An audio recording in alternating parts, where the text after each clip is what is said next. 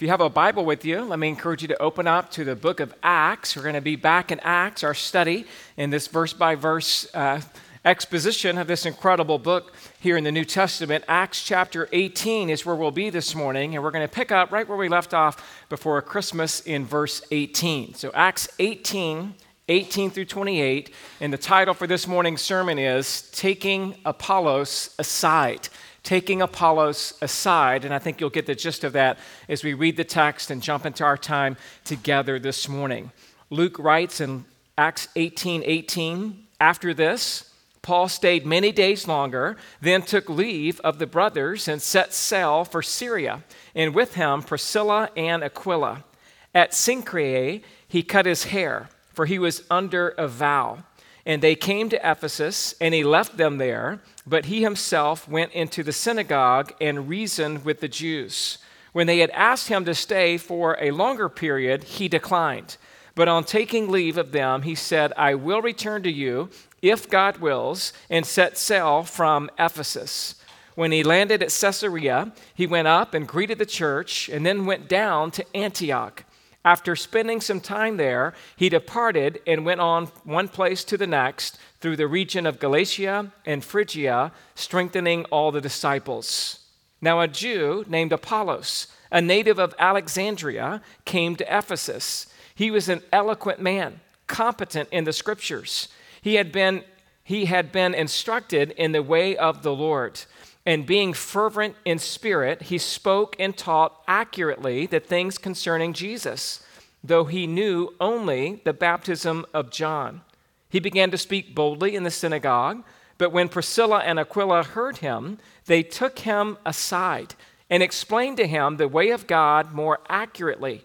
And when he wished to cross to Achaia, the brothers encouraged him and wrote to the disciples to welcome him.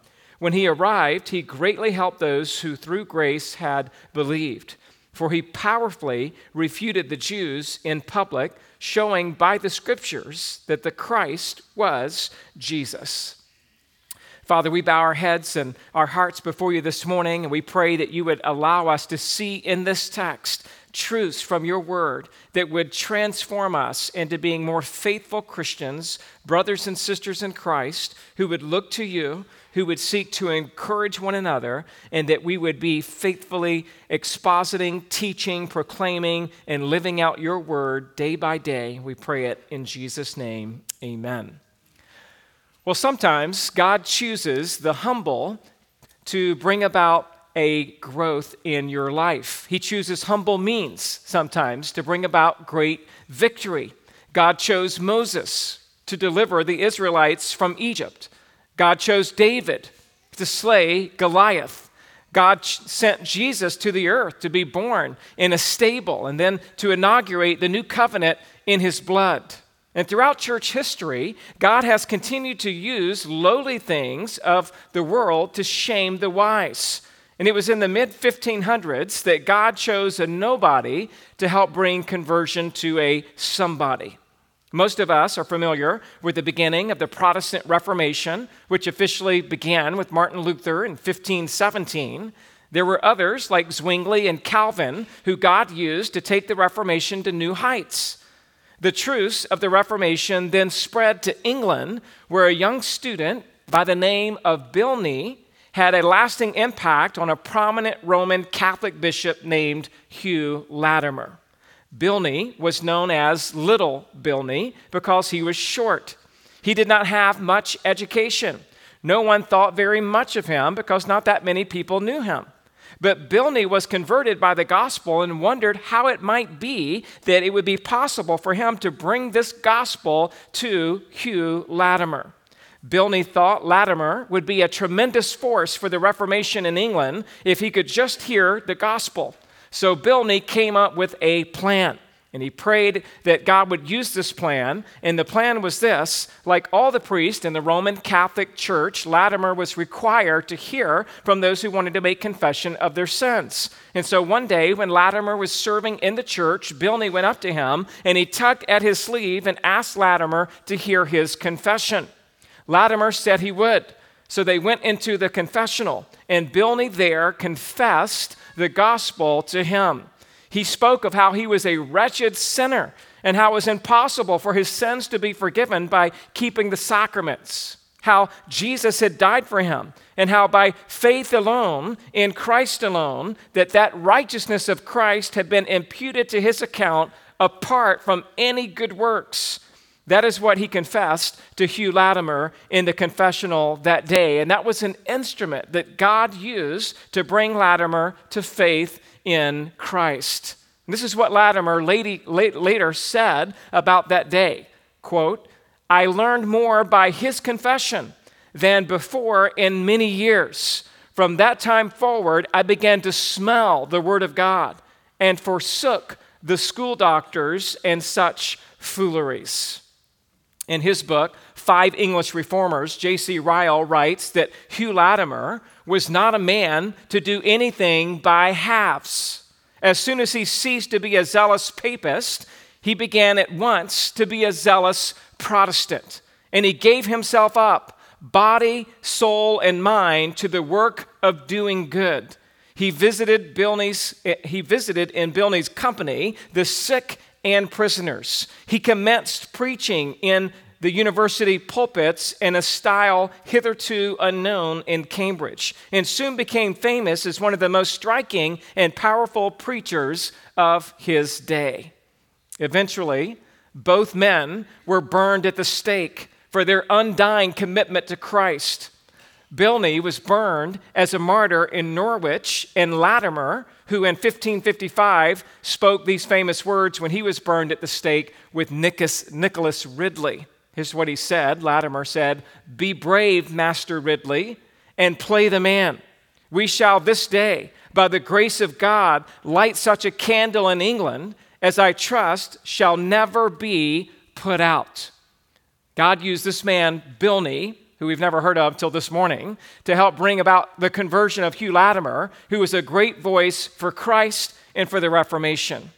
And something, in a smaller sense, happened in the case of Apollos. Maybe Apollos wasn't at the forefront of a full reformation, but he was a faithful instrument that God used. And could it be that when Apollos came to Ephesus, as we read in our text this morning, that Priscilla and Aquila went to hear him and then potentially said to one another, "This is a very able man, but he seems to be ignorant of the whole story of Christ and of true conversion power." You remember the text said he had only heard of the baptism of John and didn't yet hear the full gospel of the Lord Jesus Christ. And so maybe Aquila and Priscilla looked at each other in that moment after the service and said, "Who do you suppose, or what do you suppose that we should do?" Priscilla could have suggested, let's have him over for dinner. And Aquila could have replied, "That's a great idea. Maybe there we can share more with him." And my friends, that's what true discipleship is really all about. It's about us as the body of Christ strengthening each other in the Word day by day with our lives and by our conversations. And true evangelism and discipleship are about having the boldness to speak the truth in love, knowing that the power comes from God to change a life at any moment. You don't have to know everything in order to be effective. You don't have to have a degree from the Master's University or from seminary in order to make a difference. What you have to have is a heart that's hungry for the conversion of the lost. What you need is a passion to see people walk in the light of Christ. What we all need is the courage to risk our own reputation, to take a stand for the gospel, and become that same instrument in the Redeemer's hands to bring others to the foot of the cross.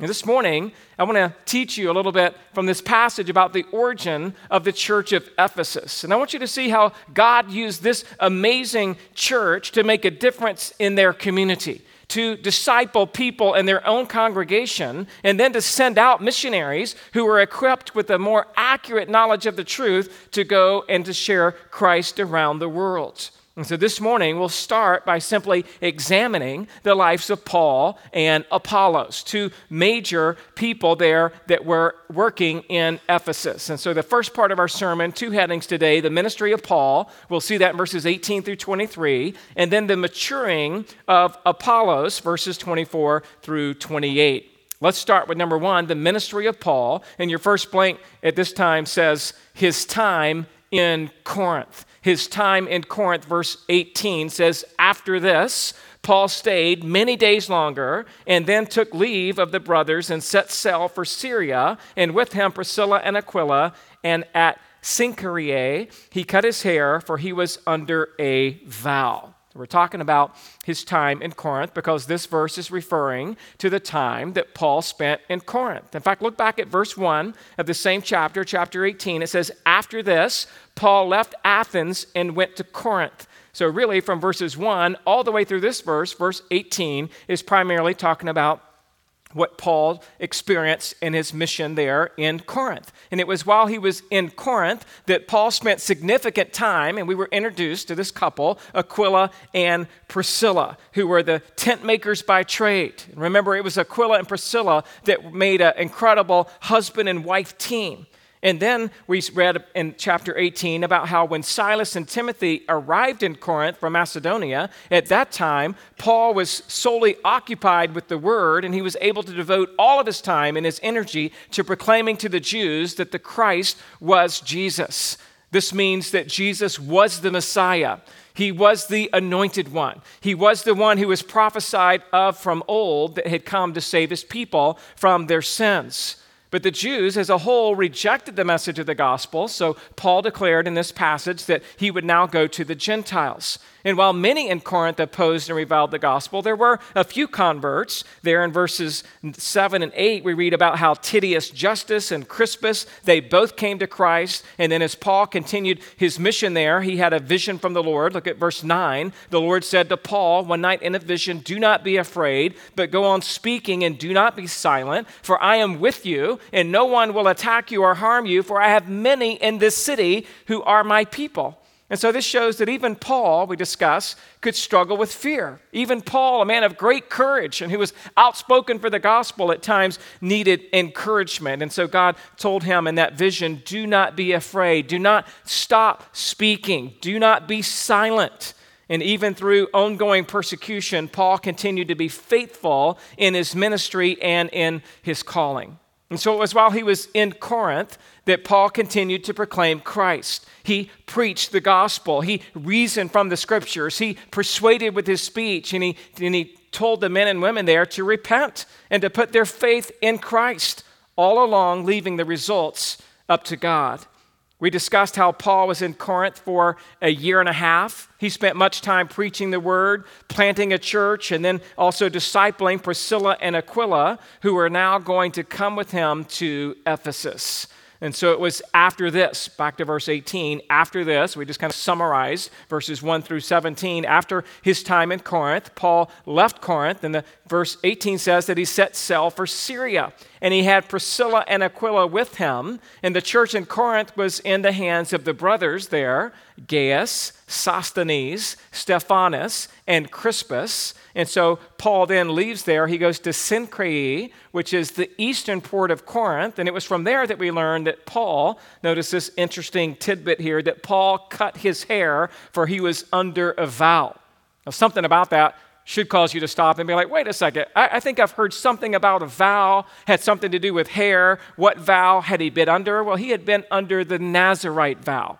Paul had been under the Nazirite vow, and the Nazirite vow was usually made in gratitude to God for gracious blessing or for deliverance. And the Nazirite vow starts back in Numbers chapter 6. Why don't you turn there with me, if you will, just a quick refresher, because we haven't spent a lot of time talking about what exactly was the Nazirite vow. But God himself inaugurated the Nazirite vow, saying to Moses in Numbers chapter 6, verse 2, speak to the people of Israel and say to them, when either a man or a woman makes a special vow, the vow of a Nazirite, to separate himself to the Lord, he shall separate himself from wine and strong drink. He shall drink no vinegar made from wine or strong drink, and shall not drink any juice of grapes or eat grapes, fresh or dried. So that's number one. In order to take the Nazirite vow, no grape products, okay? No wine, no jam, no nothing, no raisins. You don't touch the grapes, okay? The second thing he's supposed to do, verse 4, in the days of his separation he shall eat nothing that is produced by the grapevine, even the seeds of the skins, all the days of his vow of separation, no razor shall touch his head until it is completed. For what separates himself to the Lord, he shall be holy. He shall let the locks of his hair, of his head, grow long. And so we see that there in Numbers chapter 6. We know this is an Old Testament opportunity for someone who wants to make a special vow where they separate themselves. They touch no grapes or grape products. Other places, it's about Samson, we read about him not touching anything that was dead, and of course, then again, not cutting his hair. And it wasn't always intended to be lifelong. It was oftentimes used for a specific period of time, maybe for a month or so, though we do see 3 lifelong Nazirite vows in Scripture. I mentioned the first of them to you already was Samson. If you want to see it there, turn to Judges 13:5. So Samson's the first person that we know of who took this vow, and he took it for his entire life. Judges 13:5 says, "For behold, you shall conceive and bear a son. No razor shall come upon his head, for the child shall be a Nazirite to God from the womb, and he shall begin to save Israel from the land of the Philistines." And so we know that Samson was far from perfect, but God gave him the supernatural strength to lift the gates of Gaza and to take them to the top of the hill in front of Hebron. God gave Samson supernatural strength to kill a lion with his own hands, to slay 1,000 Philistines with the jawbone of a donkey, and to push down the great house of the Philistines when he pushed those 2 pillars, killing more people in his death than he had killed in his life. And Samson, while under the Nazirite vow, was one of God's appointed judges to deliver Israel from their enemies. The second example of one who was under a Nazirite vow for life was Samuel. Turn with me, if you will, to 1 Samuel chapter 1, verse 11. It's the second example of a lifelong Nazirite vow. Listen to what Hannah says in 1 Samuel 1:11. "And she vowed a vow and said, O Lord of hosts, if you will indeed look on the affliction of your servant and remember me and not forget your servant, but will give to your servant a son, then I will give him to the Lord all the days of his life." And then what does it say? "And no razor shall touch his head."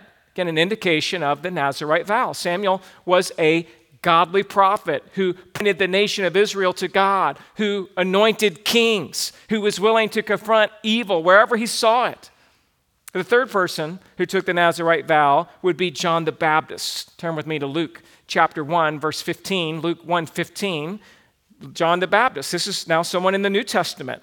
The angel told Zechariah when he was in the temple that he and Elizabeth would bear a son, and that his name shall be called John. And then in Luke 1:15 it says, "For he will be great before the Lord. He must not drink wine or strong drink, and he will be filled with the Holy Spirit even from his mother's womb."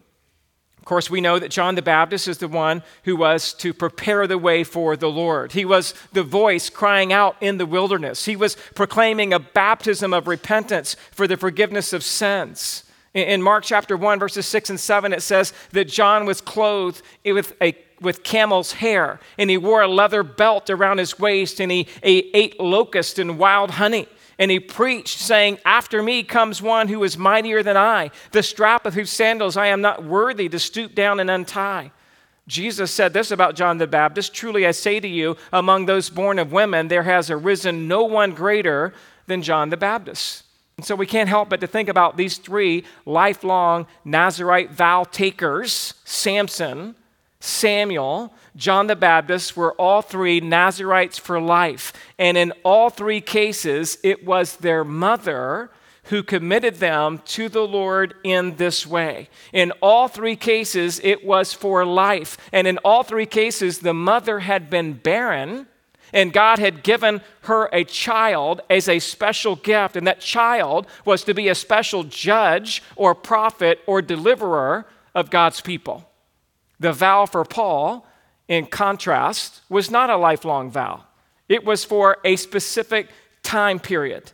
Paul probably took the Nazirite vow out of his gratitude toward God for the grace that had been given to him throughout his second missionary journey, even while he was there for 18 months in Corinth. And for Paul, this Nazirite vow was just simply a special pledge of separation and devotion to God. Paul uses that language in 2 Corinthians 6:17, therefore go out from their midst and be separate from them, says the Lord, and touch no unclean thing, then I will welcome you.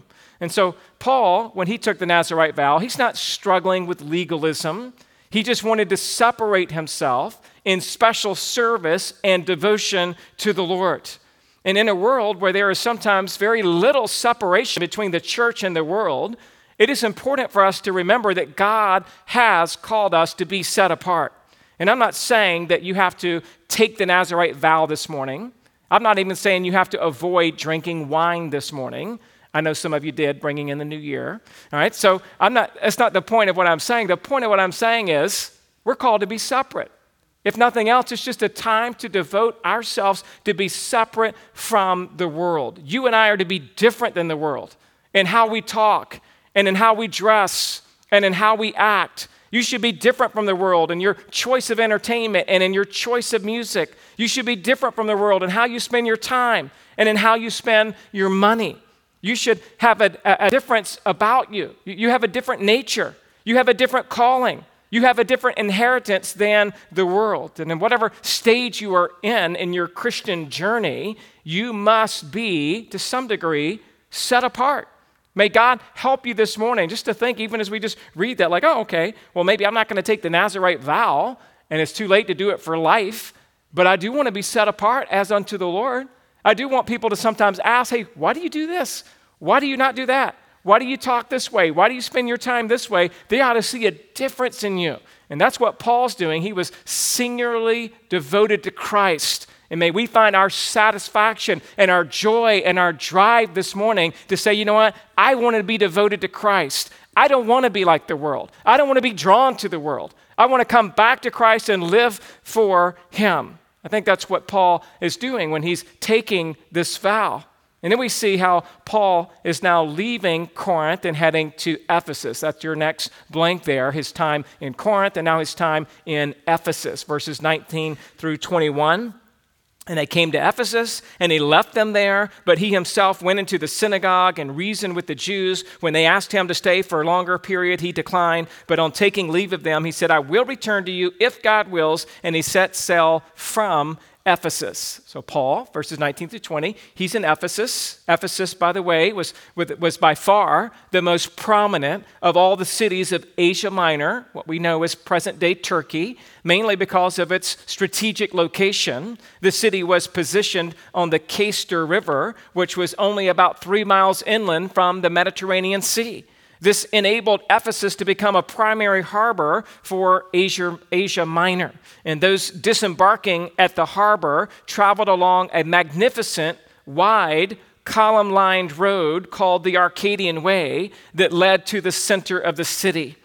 Ephesus was known for its great structures. The city became equipped with baths, gymnasiums, a stadium for gladiators and wild animals, and civic and commercial centers, as well as a theater and temple of Diana, or Artemis, which is one of the 7 wonders of the ancient world. This temple was a massive structure longer than a football field, some 425 feet long, 225 feet wide, had 127 columns, 60 feet high, 6 feet in diameter, these columns. It was built of marble, cypress wood, paneling, and cedar roof beams. It was the largest known building of the ancient world. And with a temple like this, Ephesus was also the center of pagan worship. On the inside, pagan worship flourished with all of its temple prostitution, the grossest perversions, and drunkenness. The temple even provided a haven for criminals as they were granted amnesty while worshiping there. As businessmen flocked to participate in the lewd practices of this cesspool, the economy grew even stronger. And not only was Ephesus the primary harbor of Asia Minor, but it was also standing at the crossroads of travel by land. There were 4 major highways that intersected in this metropolis, bringing businessmen and merchants from the important cities of the Roman provinces. And because of all of this, the people of Ephesus were very culturally advanced. They had all the amenities of a cosmopolitan city: sports, arts, drama, and pageantry. It is estimated that its population at the time was between 250,000 to 500,000 people.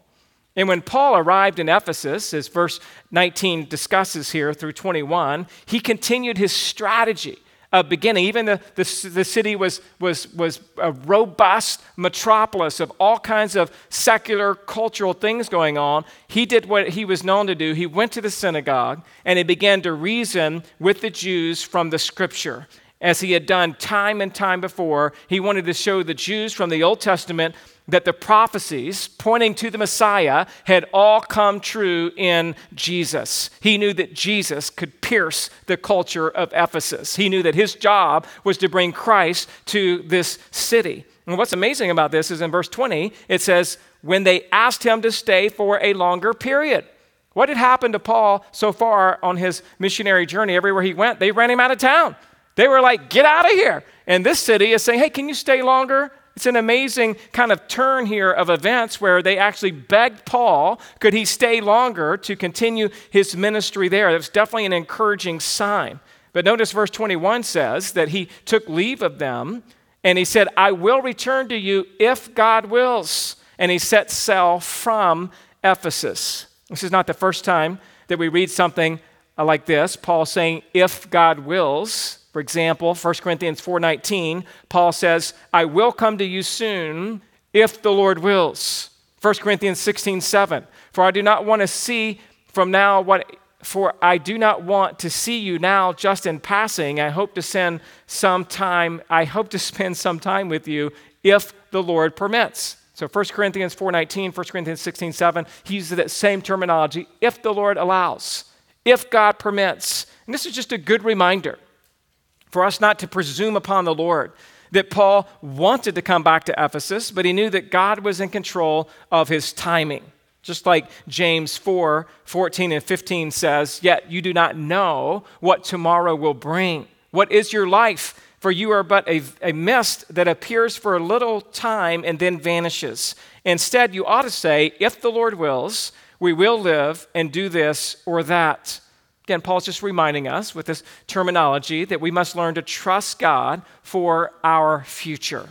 We must learn to trust God for our future ministry appointments. We got to trust that God's sovereign over all of the opportunities that we have in life. And it appears that Priscilla and Aquila, who had come with Paul to Corinth, stayed in Ephesus, while Paul singularly leaves Ephesus and he's heading back to Jerusalem, and then we'll see also to Antioch. So that moves us to verse 22, your next blank, his time in Caesarea, Jerusalem, and Antioch. When he landed, so he's setting sail from Ephesus. When he landed at Caesarea, he went up and greeted the church, and then he went down to Antioch. So I'm saying out of verse 22, we see Caesarea.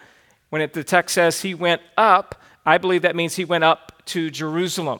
Even though the text doesn't specifically say Jerusalem, the strong inference here is that it was Jerusalem.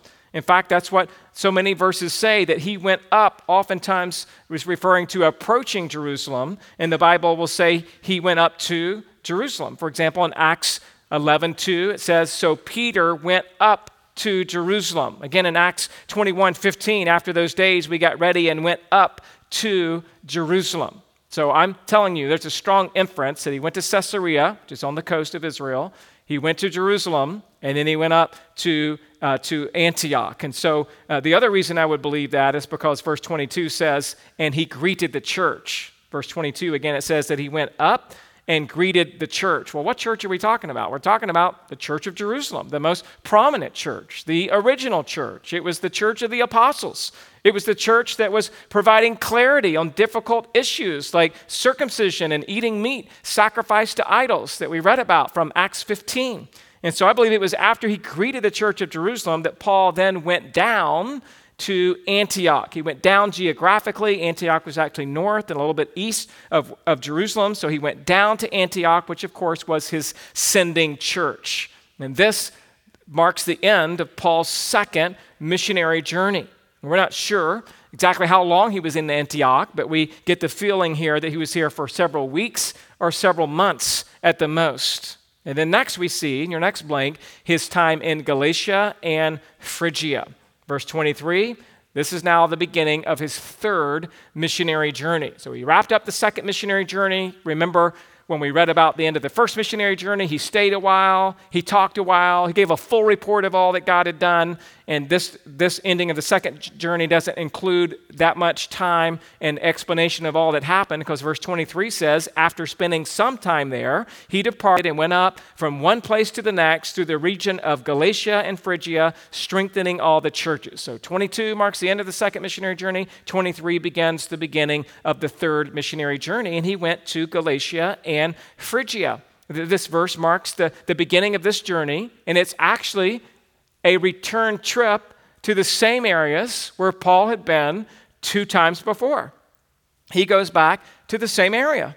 There's one evangelist who has been known for saying that no one deserves to hear the gospel twice until everyone has had a chance to receive the gospel once. So that's a famous evangelist. I don't even know who said it. I've just heard that throughout my life, and I've read it in a couple places, but an evangelist said, no one deserves to hear the gospel twice until everyone has heard the gospel once. Well, Paul didn't follow that strategy. He went to the same places again and again and again.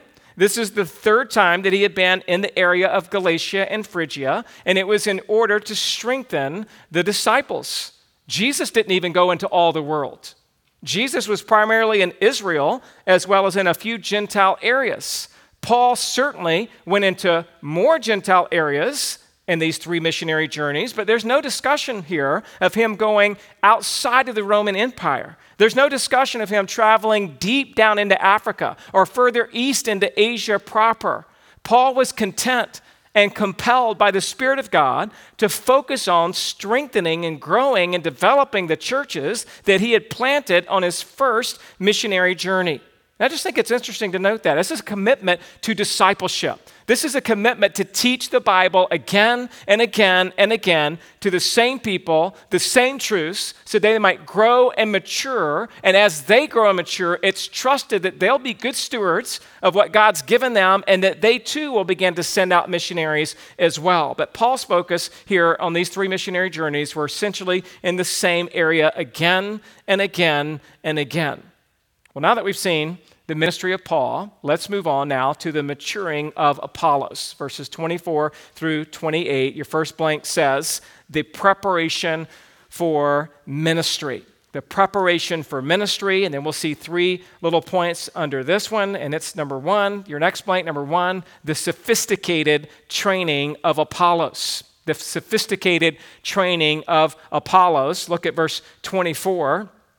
Now a Jew named Apollos, a native of Alexandria, came to Ephesus. He was an eloquent man, competent in the scriptures. We're talking first about the sophisticated training that Apollos had. These verses tell us about Apollos, and Apollos is his own person. He's different. Sometimes it gets confused with Aquila and Priscilla because they're both in the same place. They both ministered with Paul. Apollos and Aquila sound similar. So let me just make sure you understand there's quite a difference between the ministry of Apollos and the ministry of Aquila and Priscilla. Aquila and Priscilla were Jews. Apollos was a Gentile. Aquila and Priscilla were a married couple. Apollos was single. They were a working couple. He was an intellectual.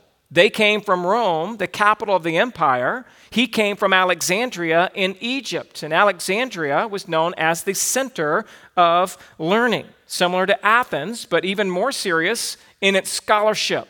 Alexandria at the time was the city of Philo, the famous Jewish philosopher who was well-versed not only in Greek philosophy of the day, but also in the Old Testament, and who interpreted much of the Old Testament in Greek terms. Aquila and Priscilla were blue-collar missionaries, you could say. They had their tent-making itinerant ministry. They didn't have a formal education theologically, so they were blue-collar missionaries, while Apollos was a white-collar scholar. This guy was a scholar, well-trained in the Alexandrian schools. And so not only did he possess a sophisticated training, but he also had, your second blank, a strong ability. Look at the strong ability of Apollos. Again, it says there in 24 that he's an eloquent man, that he's competent in the scriptures, that he had been instructed in the way of the Lord to some degree. And so again, we're talking about Apollos. He had been to school. He was a very learned man. He had acquired the elite learning of his day. He had gone through his undergraduate and grad school of his day. In fact, he graduated from the Ivy League universities, and his credentials were impressive. He was competent in the scriptures. This word competent means that he was able. It means that he was capable. It means that he was powerful. In fact, the NASB translate this word competent as mighty. It says Apollo was mighty in the scriptures. And this reference to the scriptures is not to the New Testament scriptures, but to the Old Testament scriptures. The New Testament was entirely new, and most likely the letters of the New Testament had not yet circulated in Alexandria up until this time. And so while we read that he was instructed in the way of the Lord, you see that there at the beginning of verse 25, so you may think, oh, well, he's good to go. This is a reference where it says instructed in the way of the Lord. Some commentators say this means that he's instructed in the way of Jehovah, but not necessarily instructed to the way of Jesus. So anytime the passage uses the Lord, Kyrios, sometimes it refers to God the Father, sometimes it's referring to Jesus as the Lord. So many of the commentaries say he's better instructed in God of the Old Testament scriptures than he was in the fullness of Christ. And we'll see that as we continue to unpack this passage here. He did, however, speak with fervor. He spoke with this great passion. The word fervor, in fact, means to be stirred up emotionally. It means to be enthusiastic. It means to be excited. It means to be on fire. Romans 12:11 says, don't be slothful in zeal, but be fervent in spirit, serve the Lord. And this is the gift that Apollos had. He had the gift of communicating. He could proclaim truths from God's word with power and with persuasion. He was eloquent. He was articulate. He was an ardent defender of the God of Israel. He even taught accurately the things that he did know concerning Jesus. Apparently, he knew of Jesus. He just didn't know Jesus. He knew some of the basic facts of Jesus, but he didn't know the full effect of Jesus' life, death, and resurrection. And this leads us to number 3, the surprising inadequacy of Apollos.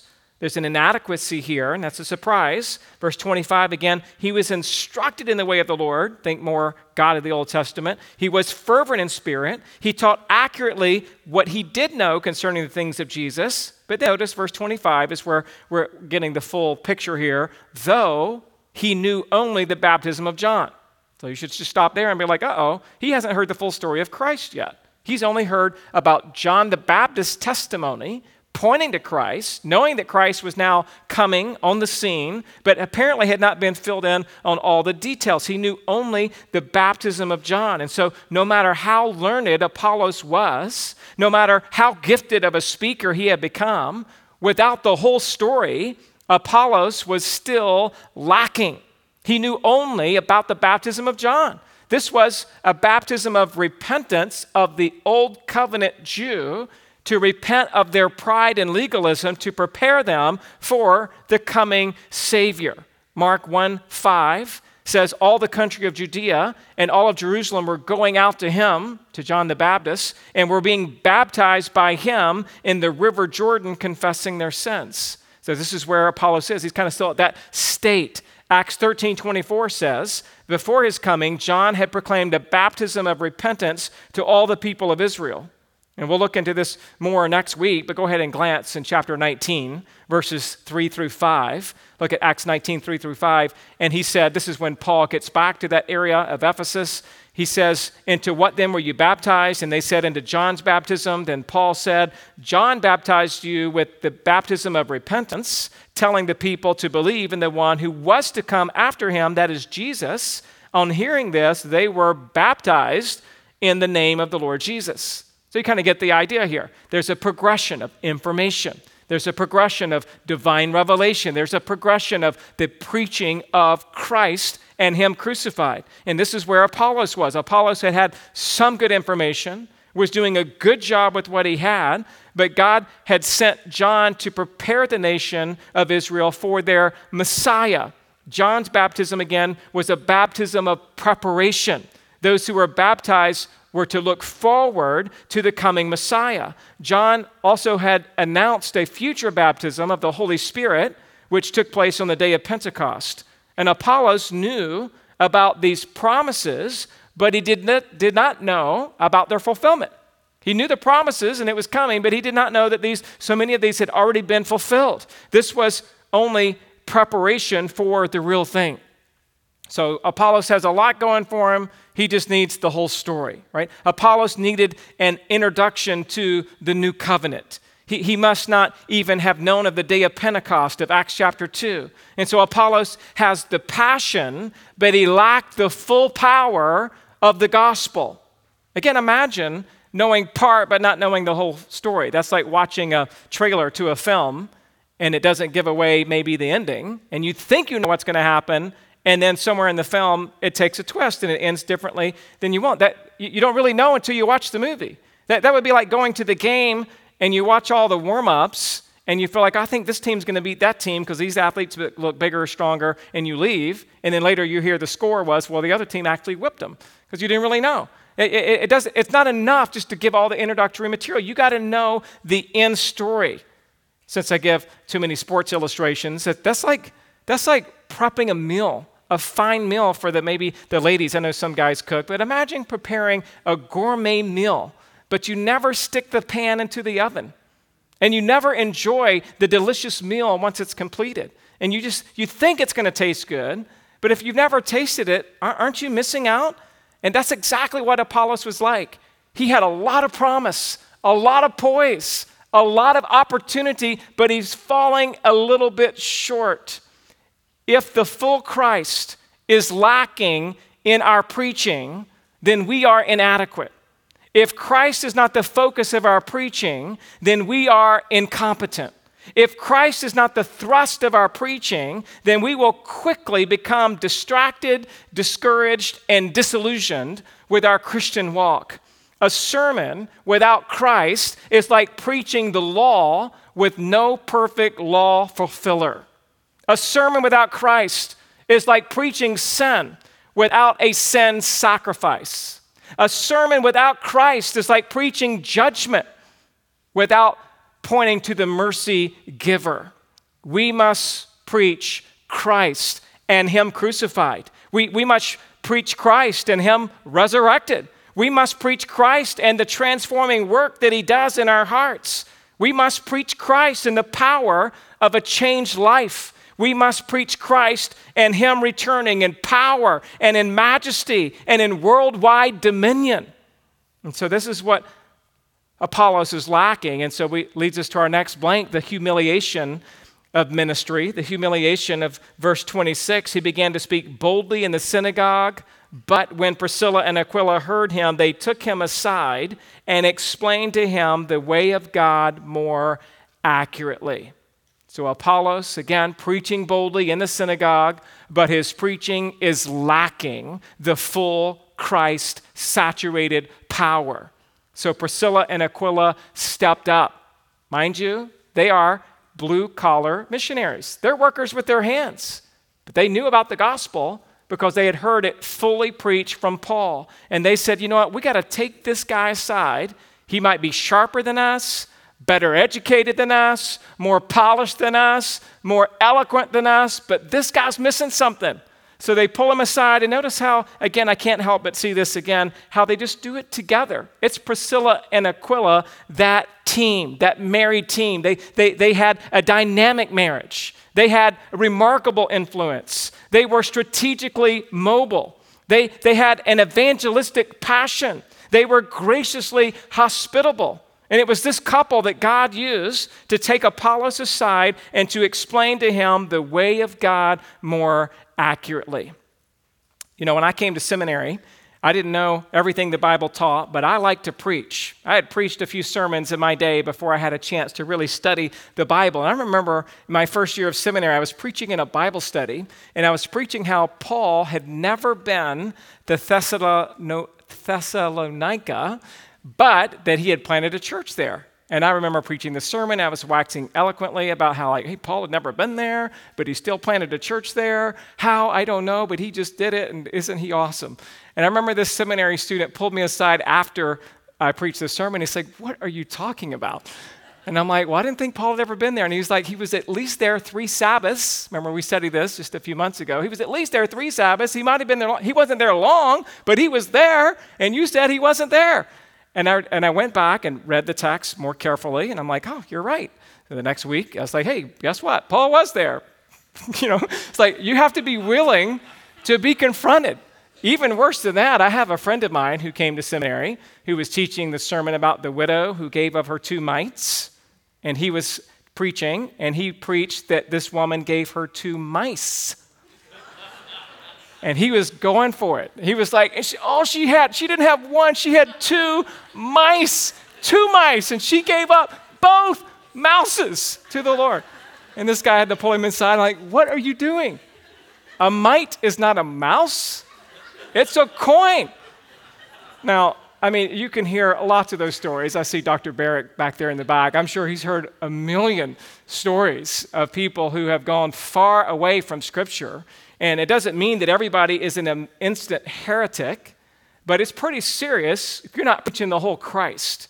And this, again, to Apollos' benefit, had godly couples in the church that are more than willing to come alongside him and explain to him. I love verse 26. They took him aside. That's why we called the sermon this. They taking Apollos aside. They had the guts. They had the gall. They had the conviction to say, let's take this guy aside and let's just share with him.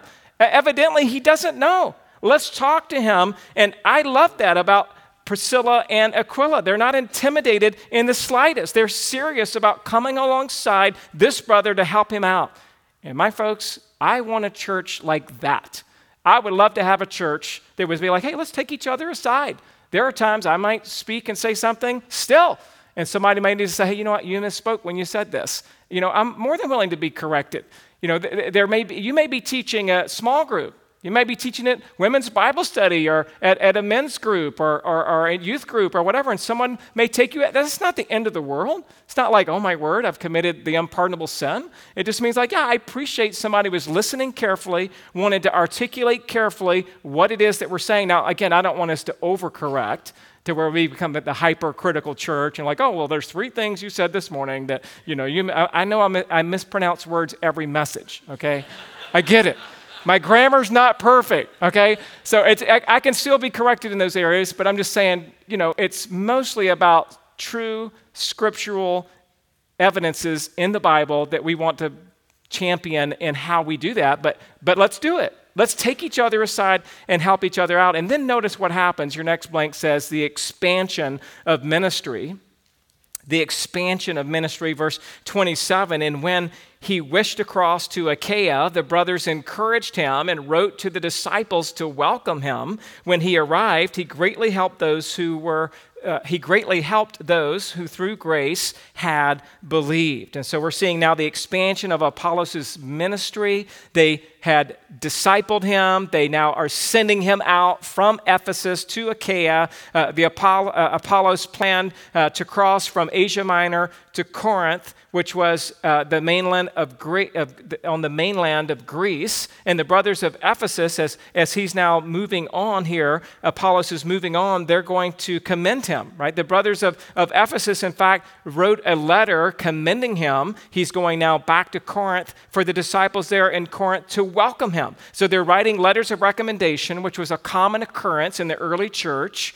In fact, you see there the cross references given in Romans 16, 1 through 2, 1 Corinthians 16, 10, 2 Corinthians 3, 1 through 2, Colossians 4, 10. These are all examples of letters that were written by an early church leader to confirm the testimony of a repentant sinner or to commend a newer ministry associate so they would know, hey, this guy is coming from us. You should listen to what it is that he has to say. And so they are now commending Apollos. And then we see at the end of the verse how Apollos was able to help those through grace who had believed. And so we see there again, there's sovereign grace that was given by God to bring believers into the fold, and they're greatly helped by Apollos when he arrived there, and by the teaching that happened there. They're greatly blessed by him continuing to teach them. And then we see our next blank, verse 28, says the implementation of his ministry. So the expansion, he's now moving from Ephesus back to Corinth for Apollos, and then we see the implementation of his ministry. Just look at this in verse 28. It says, for he powerfully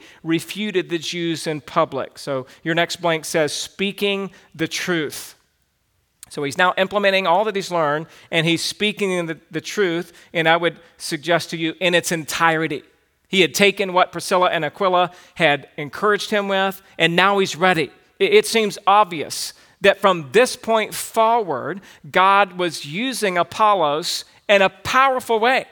While he had been lacking, he's now got the full story of Christ, and now he's preaching it. In fact, hold your place in Acts and just turn to 1 Corinthians 1:12, because I want you to see how mature Apollos had become in the way that he's discussed in these other verses. 1 Corinthians 1:12, Paul later, writing to the church of Corinth, says, what I mean is that each one of you says, I follow Paul, or I follow Apollos, or I follow Cephas, or I follow Christ. Now I find that amazing for this reason.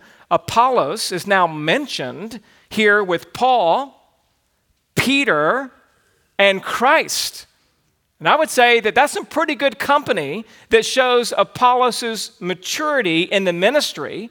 Instead of them saying like, oh yeah, Apollos, he doesn't really have the full story. They're saying, hey, some people were really blessed by Paul. Some people were really blessed by Peter, some by Apollos. And of course, Paul is confronting the Corinthians, saying you shouldn't be that way. It's not like pick one of your favorite leaders. But I'm just saying the very fact that he's mentioned in that company shows that he is indeed speaking the truth with power and with conviction.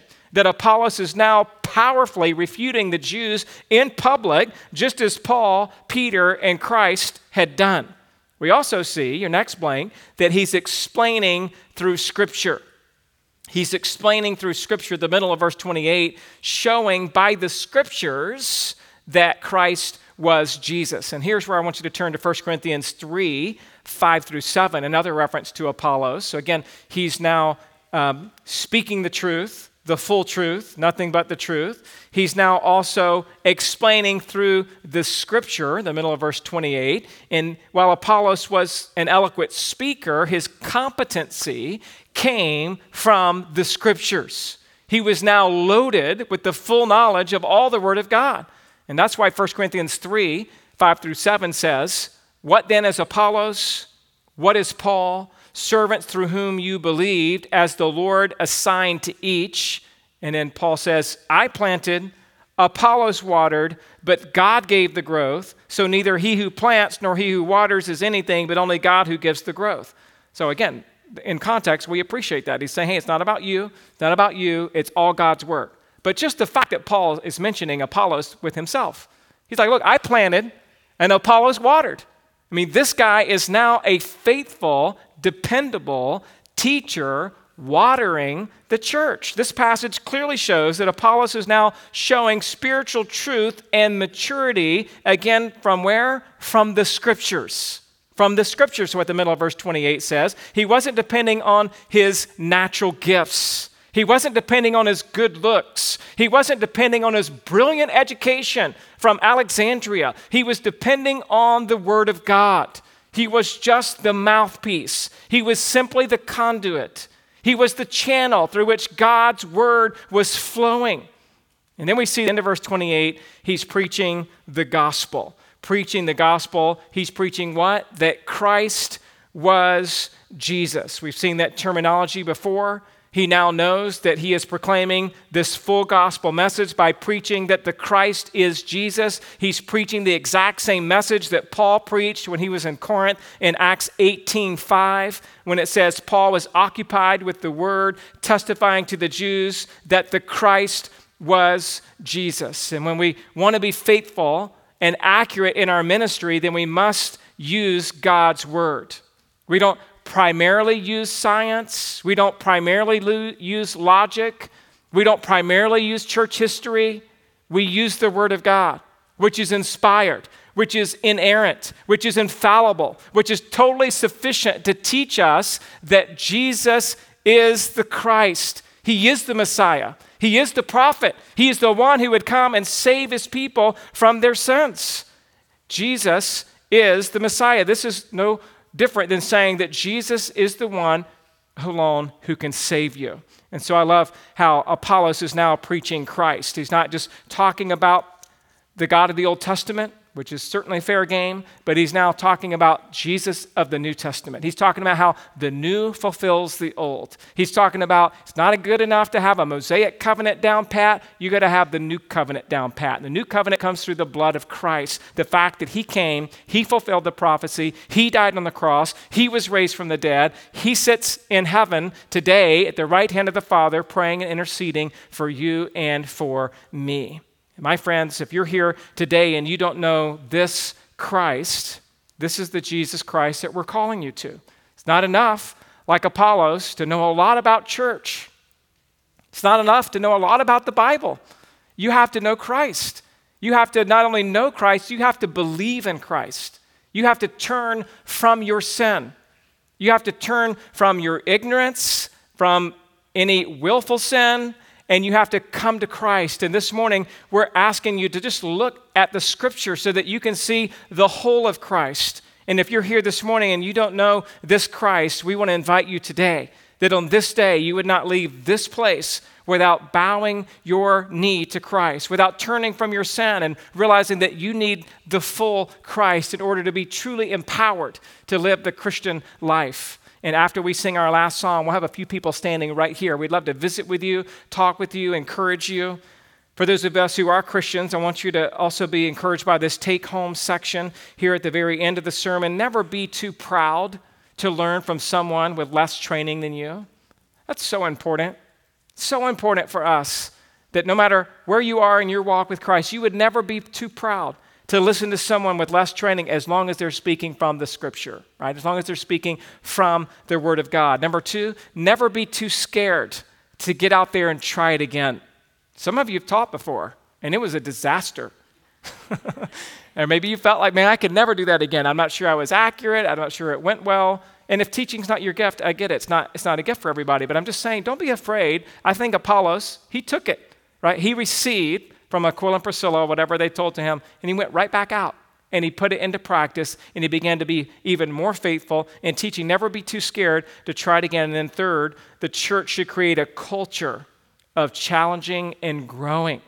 Love that we create a culture. It's not like we're trying to catch somebody, but we're always sharpening one another. What we're saying, what we're believing, how we're articulating God's truth, that we want to have a culture of challenging and growing together. Let's be willing to take Apollos aside. Let's pray together. Father, thank you for this morning. Thank you for the opportunity to look at a passage of Scripture that would encourage us, that would challenge us. We see the ending of the second missionary journey, the beginning of the third. We see Paul's faithful ministry. And then we see this maturing of this upcoming, promising preacher of the truth, Apollos. And just thank you for what we've learned through his testimony and his humility, his willingness to learn and to get back out there and to continue to preach Christ in all of his glory. And I pray that we would constantly be growing. I pray that we would constantly be being informed from the Scripture how to preach Christ, to live for Christ, to love Christ, to share Christ. Help us as a church as we want to grow in these areas. God, I pray that you would be exalted in our hearts as we sing this closing song, that you would be magnified throughout our week as we want to love you and serve you with all of our hearts. And it's in Jesus' name we pray. Amen.